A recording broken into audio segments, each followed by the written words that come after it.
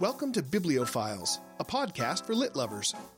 In today's episode, the Center for Lit team continues its quest to discover the great ideas in books of every description, ancient classics to fresh bestsellers, epic poems to bedtime stories. We're glad you came along. We hope you find this discussion as provocative and inspiring as the books themselves. Want to join the great conversation? Stay tuned. You've come to the right place.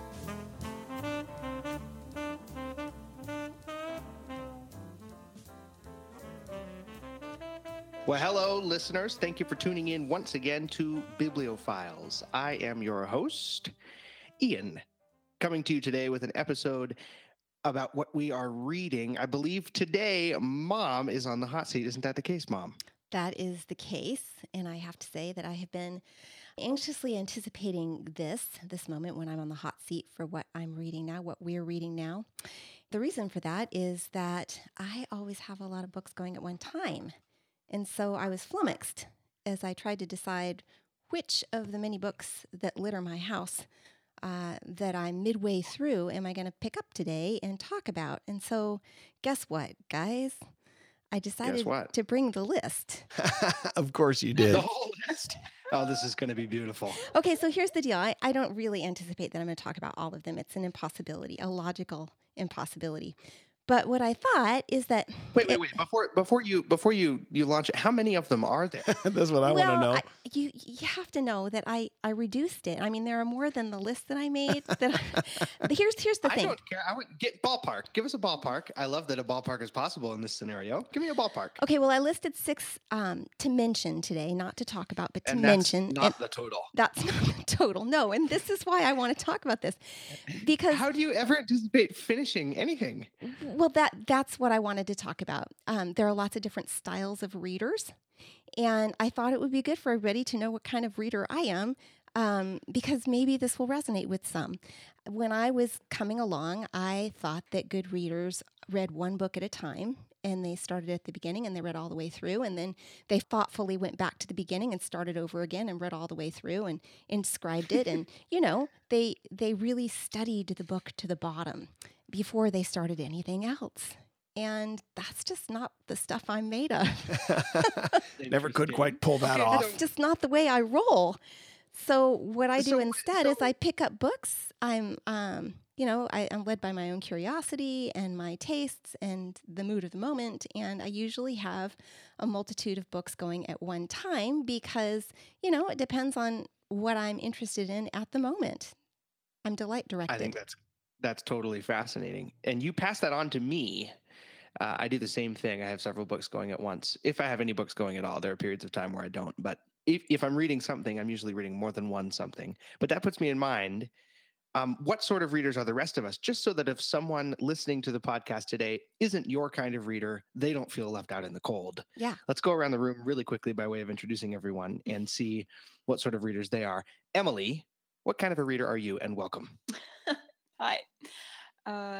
Well, I am a perfectionist, and so I start at the front matter, and I read the introductions, and then I read every single word, and then I read the end matter. Including the acknowledgments. Oh, that is hilarious. And then do you start at the beginning and read it again? You mean the next time I read it? Yeah, you do the whole thing. Do you do it right away? Do you reread it right from the start as soon as you've finished? No, not usually. But I usually have a couple kinds of books going. Well, I don't have a plethora like you guys, but I have like one fiction fun read, and then like whatever I'm reading to teach, and then like one nonfiction. Yeah, I can back her up on that. She spends coffee time in the morning going through and reading a chapter or two of each one of her like 3 current reads, which is, I don't have to tell you, adorable. That's cute, yeah. So moving on then to Megan. Megan, hello and welcome. What sort of a reader are you? Well, I feel a little overawed by all you guys. I mean, the fact that Mom assumes that when you read a book, you obviously turn it over and read it again. I'm not sure I've ever done that in my whole life. Not to say I'm not a rereader, because I am, but not immediately. I mean, you read it for fun, and then you go do something else. And then, like run around the block or do something, eat some food. I don't know. So I come back to it, like months later, maybe reread it if it was a particularly choice piece of fiction. Right. Agreed. So for all you easy readers out there, I'm like you. I just read for fun. So, good. yeah, and I identify with Emily too. So I one read read at a time? No. I mean, I usually have multiple pieces of fiction going on at once. I don't read a lot of nonfiction though. I should probably pick that up. Oh no. I'm probably not gonna. So I know, right? I read yeah. one piece of fiction that's like in my wheelhouse. It's interesting to me and a little bit challenging. And then I teach elementary, so I'm usually reading some kids' books. Oh man, that's a great setup. What a good combination. I know, keeping it real. Okay, so Dad, you're taking a break from hosting today, as you usually do when we do What Are We Readings, which means I get to target you instead of you targeting me, which is kind of fun. Sounds great. Hello and welcome. Thank And you. What kind of a reader are you? I am, by the standards being erected here on this particular episode of Bibliophiles, I am a bad reader because and evidently what that means is I only have one book going at the same time ever. And frankly, I only ever read it at one time during the day, with rare exceptions. I read it before I fall asleep at night while lying in my bed for Is it 10 or 15 usually minutes, or maybe P.G. 30 Wodehouse? minutes on the outside. And what'd you say, Ian? Is it or is it not usually P.G. Wodehouse? Well, on occasion it is, yes. I tend to read for pleasure and am and just not a very impressive specimen when it comes to my reading career. I'm not doing a lot of heavy lifting usually, although sometimes the things that give me pleasure are a little strange to some people. I mean, one of my favorite books that I've read in the last year has been the commentary on Romans by the theologian Karl Barth, which is that's some thick going.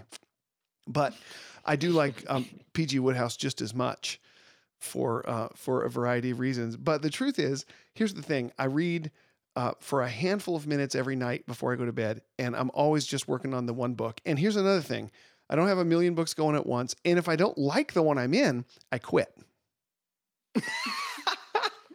I love it. And it's Fair, So you've as you only can got so many see- hours in a day, in Like- a life. For instance, right this minute, I'm in the middle of Charles Dickens' Hard Times, and I'm having a hard Which you time. picked up because you thought it would be fun. Yes. Well done. Oh, well done. This is Beautiful. not a very good story. I don't like it, and I'm toying with the idea of giving up in the middle and moving on to something more interesting. Dickens has finally failed you. You love Dickens. I love Dickens. I'm a huge Dickens fan, but this book is just not winding my watch at all.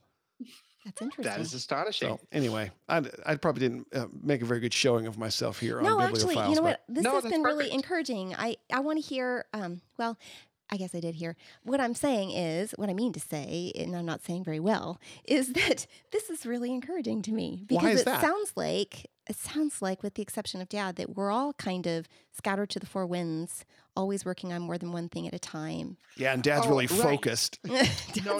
very Well, that's focused. what we need. I mean, mom's the person who set this whole conversation about standards of readers up in the first place, Dad. And if you'll remember, Well, I didn't. the main No. qualification of the good reader was that there was one book happening at once, which indicates focus. Oh, Okay, I see now- what you mean. Yeah. I That makes just want to sense. qualify. I want to qualify here and say that I'm not setting the standard. This is the standard that I had set for me when I was coming along, and I've Right. labored under it and been unable to actually focus in that way to Okay. just. Objection sustained. Okay, so I've got all these books going at once, and I just kind of wrote down a smattering of what I saw on my nightstand and what is sitting next to my chair in the living room, where I go every morning, much like Emily, to have my black tea and my little wake up time with, with my book in hand.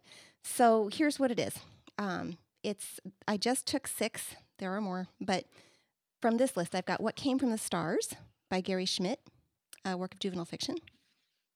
The Supper of the Lamb by Robert Farrar Capon, a work of theology and culinary arts, an interesting combo.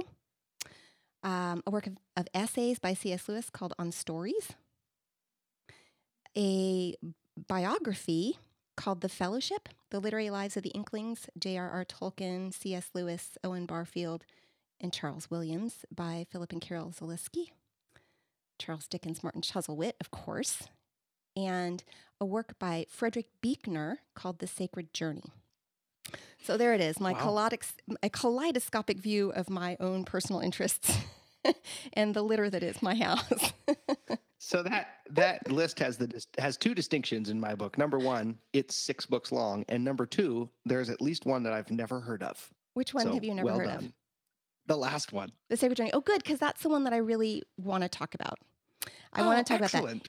So on my chair where I start my days, I always have my Bible and my journal and then some book by a Christian author to help me basically in my contemplation of the permanent things. And Frederick Buechner's The Sacred Journey is a book like that. It's a kind of spiritual memoir of the author's early life. And it was given to me by a good friend very recently. And as the title suggests, The Sacred Journey, right? He traces the formative events of his early life, which involve his most early family relationships and also the earliest events he can remember that so shaped his future, which includes his father's suicide and his mother's and his grandmother's responses to it, not to mention his own, with an eye to the sovereign meaning in his own life. And there's a lot of theology in this book. Buechner, he spells his name Buechner, and I want to call him Buechner, but he tells us, he pronounces his name Buechner. So Buechner is a Presbyterian minister and a writer, and I think it's really appropriate that his books are theological in nature. His interest is in how the God that's revealed in the scriptures has revealed himself in his own life, how the reality of the God of the gospel helps him to make sense of the details of his own experiences. So I would probably call his work a theological memoir. He's been nominated for the Pulitzer Prize and the National Book Award. For this book? For multiple books. He's written a multitude of books. Okay. And the back flap of his own book records that he has been honored by the American Academy and Institute of Arts and Letters. So wow. She reads Back Matter too. Yeah, she does. I noticed that. I do read Back Matter. I'm interested in who is this that I'm spending my time with. But yeah, this particular book, I have another one that I haven't started yet. But by the same guy? By the same guy, yeah. And in fact, after I finished this first one, I thought, I want to read everything I can get my hands on by this guy. He's actually still living. But I love his use of the language, his appreciation of words. And he's very philosophical. His works are really meditative. They're full of gorgeous imagery. And there's so much rich, intentional, interpretive meaning. I love that because right now we're living in this postmodern / post-Christian kind of age where there's this nihilistic impulse, right? Nothing means anything unless we ascribe meaning to it and yada, yada, yada. And I read books that are current, but the majority of them leave me feeling really sad and really empty. And this work flies in the face of all of that without ever wincing at the darker realities of life. I mean, I mentioned that in this first book I read by him, he targets the pivotal experience of his father's suicide, which was so shaping in his early years. And he's very straightforward about it.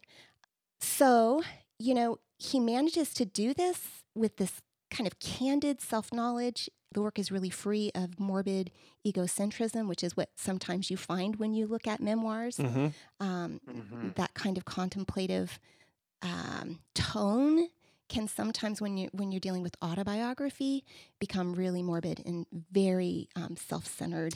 I was just thinking, not to interrupt, but something you said reminds me of an autobiography I recently read that gave me that very feeling. It was Wild, I think it was called. Oh yeah. About the woman Cheryl Strayed. Yeah. About the woman who took which I think is a funny the name. solo backpacking trip down the Pacific Crest Trail. Yeah, her name Strayed. Oh, she changed her name to Strayed. Oh, she did. Okay. Yeah. I thought that was kind of ironic. By about the 5th or 6th chapter, it started to be, the tone of it was very self-indulgent. Yes. And it was the attitude being, this book is about me, and so we're going to talk about me. And you could tell she was really enjoying, talking about her. That was sort of the tone of it. And so you're saying you don't get that feeling here. He avoids that. He is very straightforward. He writes with, he seems to really know himself, but it's almost like he's wanting to present his own account in order to talk about perspective, the kind of perspective that his faith brings to the table in terms of interpreting all of the things that have gone on with him, the story of his life, so to speak. And he does this, I think, as an offering to the general public. A lot of it is very intensely personal, but there's not a dwelling on himself for the sake of himself. It's for the sake of the community that he offers the story, so that there's the suggestion that the sacredness is present in everyone's story. And so he's kind of showing us how to think about our experiences. He's giving us lenses to look through, but it's not didactic in any way. Anyway, I'll leave it at that. In addition to this kind of sacredness that he sees in life, he talks about reading as a child, suggesting that the books seemed endless because he thinks maybe when he was a child he read more slowly. And then he offers a kind of apology for literature, the imaginative kind of literature, novels. And I think it's significant, not only because it partakes of my own reason for reading, but also because it helps to explain the nature of Buechner's own works. So I just want to read a little bit of that, if you'll indulge me. By all means, let's have the apology for novels on Bibliophiles, shall we? Okay. It seems like that might fit. Yeah. Okay, let's see. So he's writing about a work by L. Frank Baum, an Oz book that really struck him as a child, in which there's a character named Rinkitink. Some of you might actually have read the work yourselves. Okay, I'll start here. Rinkitink was a very vulnerable man, silly and unstable in numberless ways, but in his fatness, he seemed also somehow solid and substantial, eccentric and yet reliable, with his slippered feet planted heavily on the ground and his heart in the right place. Like a tree that has been blown for years from so many directions by so many winds that none of them can ever quite blow it down, he seemed strong in his very vulnerability. In his capacity to laugh and weep at the drop of a hat, and in general to make a fool of himself, he seemed wise with the wisdom of a child who sees better than his elders that the world is indeed something to laugh and weep about, and who, more realistically than the rest of us, accepts his own foolishness as part of the givenness of things. And he goes on to say that really fearful things happen to him in the course of the book, but he always manages to come out, he says, riding out of them on the back of his faithful goat, Bilbil. The world can wound him and scare the daylights out of him, but never, you feel, can it destroy him. It is only the world of the fairy tale, to be sure, but nonetheless he has overcome that world, and I have remembered him with admiration and love ever since. In different guises, though always fat, and under different names, Rinkitink has haunted me always. In gaiters and spectacles, he reappeared in my boyhood reading as Mr. Samuel Pickwick of Pickwick Papers, and in toga and laurel wreath as the Emperor Claudius in Robert Graves' I, Claudius and Claudius the God. When I was about 14, to jump ahead a few years, I met another version of him in the pages of G.K. Chesterton's The Man Who Was Thursday, where he appears as the character of Sunday, the huge, ebullient antic leader of a group of supposed anarchists, who only at the end of that extraordinary fantasy turns out to have been also the policeman in the dark room who secretly signed them all up to do battle against anarchy. And a few years later, still he turned up as the character of the whiskey priest in Graham Greene's novel The Power and the Glory, where what Greene fathomlessly conveys is that the power and glory of God are so overwhelming that they can shine forth into the world through even such a one as this seedy, alcoholic little failure of a man, who thus, less by any virtue of his own than by the sheer power of grace within him, becomes a kind of saint at the end, just as Rinkitink, the plump and absurd, ends up vanquishing all the dark powers mustered against him. And as Mr. Pickwick bumbles his way through one misadventure after another to become one of the great heroes of English literature, and as Claudius the stammerer and reputed half-wit turns out to be one of the shrewdest and most effective of the Caesars, and as Sunday, that billowing, zany powerhouse of a man, reveals his true identity finally by saying, I am the Sabbath, I am the peace of God. Nothing was more remote from my thought at this period than theological speculation. Except for Green's, these books were all childhood or early boyhood reading. But certain patterns were set, certain rooms were made ready, so that when years later I came upon St. Paul for the first time and heard him say, God chose what is foolish in the world to shame the wise. God chose what is weak in the world to shame the strong. God chose what is low and despised in the world, even things that are not, to bring to nothing things that are. I had the feeling that I knew something of what he was talking about. Wow. Something of the divine comedy that we are all of us involved in. Something of grace. Okay, That was beautiful. I think goodness. that is That was such gorgeous. a beautiful apology for imaginative literature, kidding. don't you? Yes. And the book is full of those little gems. He talks about why to read. He talks about words themselves, and he talks about time. It's a really philosophical kind of a work. He divides this particular autobiography up into chapters that he entitles Once Below Time, and he considers his childhood in that chapter, the time before innocence is lost, and then Once Upon a Time, in which he talks about an event that gets time going for him, and that would be the event of his father's suicide, and then Once Beyond Time, making sense of the stuff of our lives from the eternal perspective. Oh, yeah. And his idea about time and our relationship to it, in particular in childhood, he calls it the Eden of our time, our childhood, the time before we're actually measuring out our time as though it were a commodity.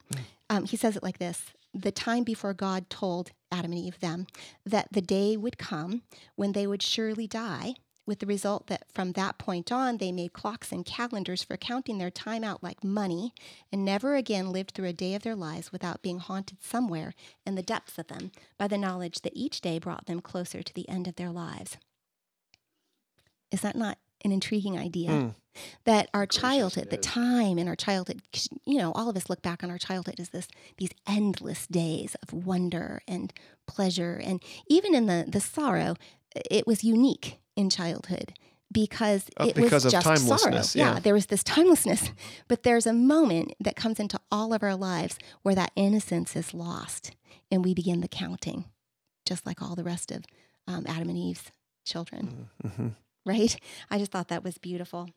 Anyway, these are the kinds of things that you'll stumble across as you read Buechner. And there's just a lot of wisdom, a lot to ponder in the pages of his work.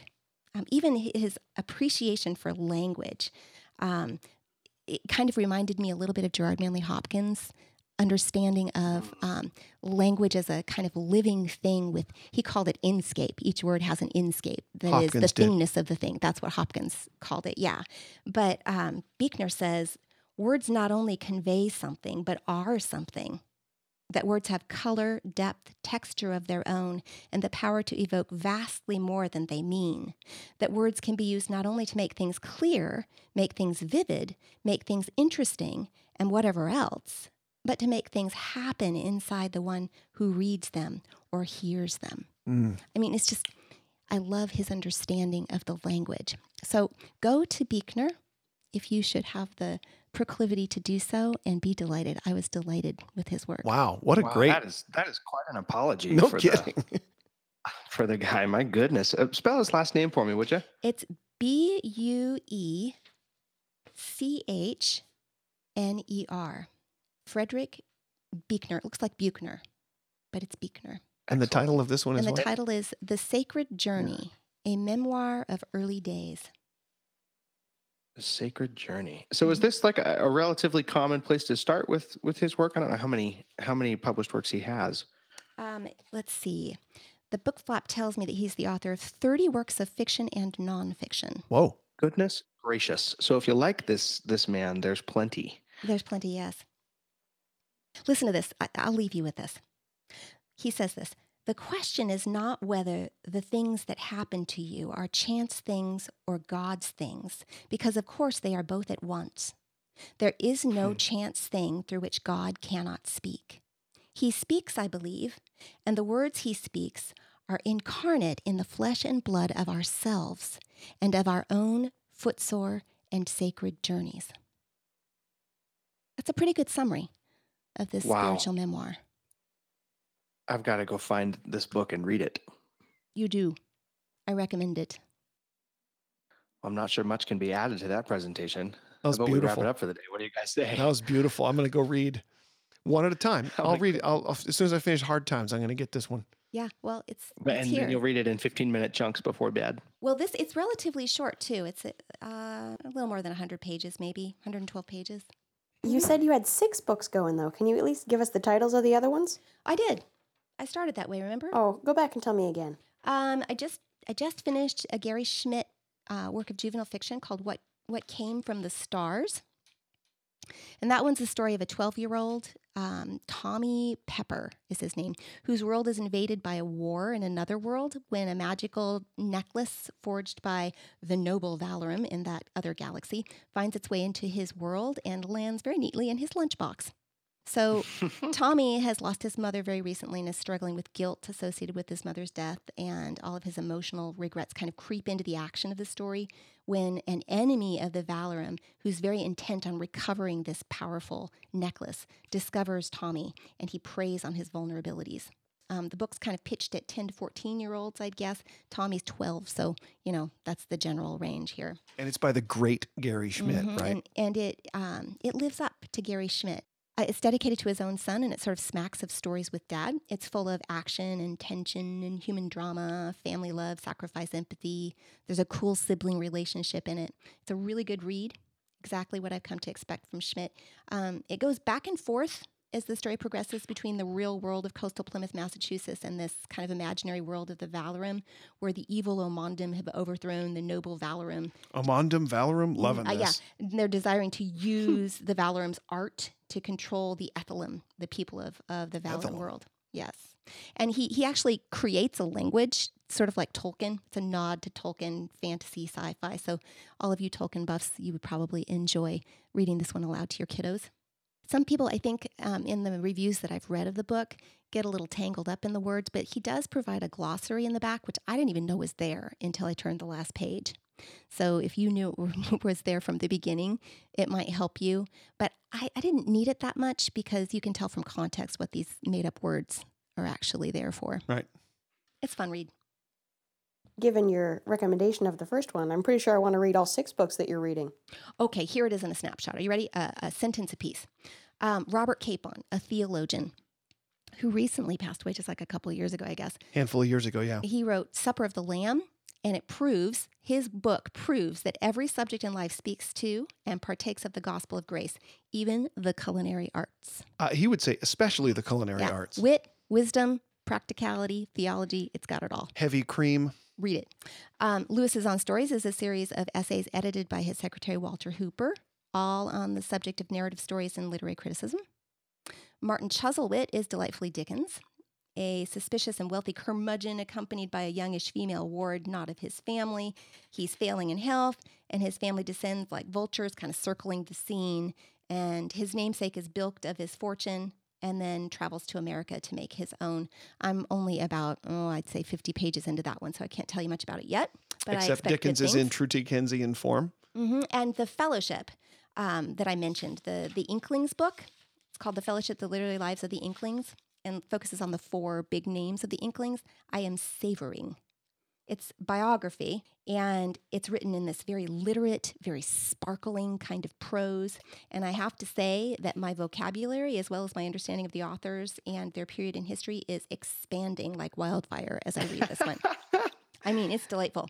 It's written by a husband and wife, and they focus on how these men and their friendships have continued to have an influence upon the culture and the imaginations of present-day thinkers. So that's a really fun read as well. So there you have it. Wow. Yeah, I couldn't probably go into depth in all of them because I haven't finished them all yet, but that gives you something to chew on anyway. I'll say. It's what I'm chewing on. Well, thank you for those recommendations. That was pretty phenomenal. I have gotten a recommendation. I feel like generally a What Are We Reading episode has more to do with with us sort of kicking around a book that we've all sort of read together in recent months. But this has been a fun one for me because I hadn't literally even heard of the author you were going to bring up. So I appreciate the recommendation. All you listeners, feel free to look up the rest of these episodes. There are many such recommendations littered across the past several months. We're so grateful, as always, for your listening ears. Please don't hesitate to tell us what you think. Give us some comments on iTunes or wherever you listen to your episodes, and tune in again next time around. Thank you so much for being here, all you Center for Lit denizens. Until next time, happy reading. Happy reading.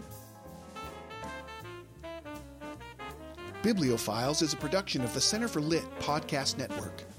Find new episodes each month on the web at centerforlit.com, where you'll discover dozens of resources to equip and inspire you to participate in the great conversation, including the Pelican Society, a membership program for folks who love the Center for Lit approach to all things literary.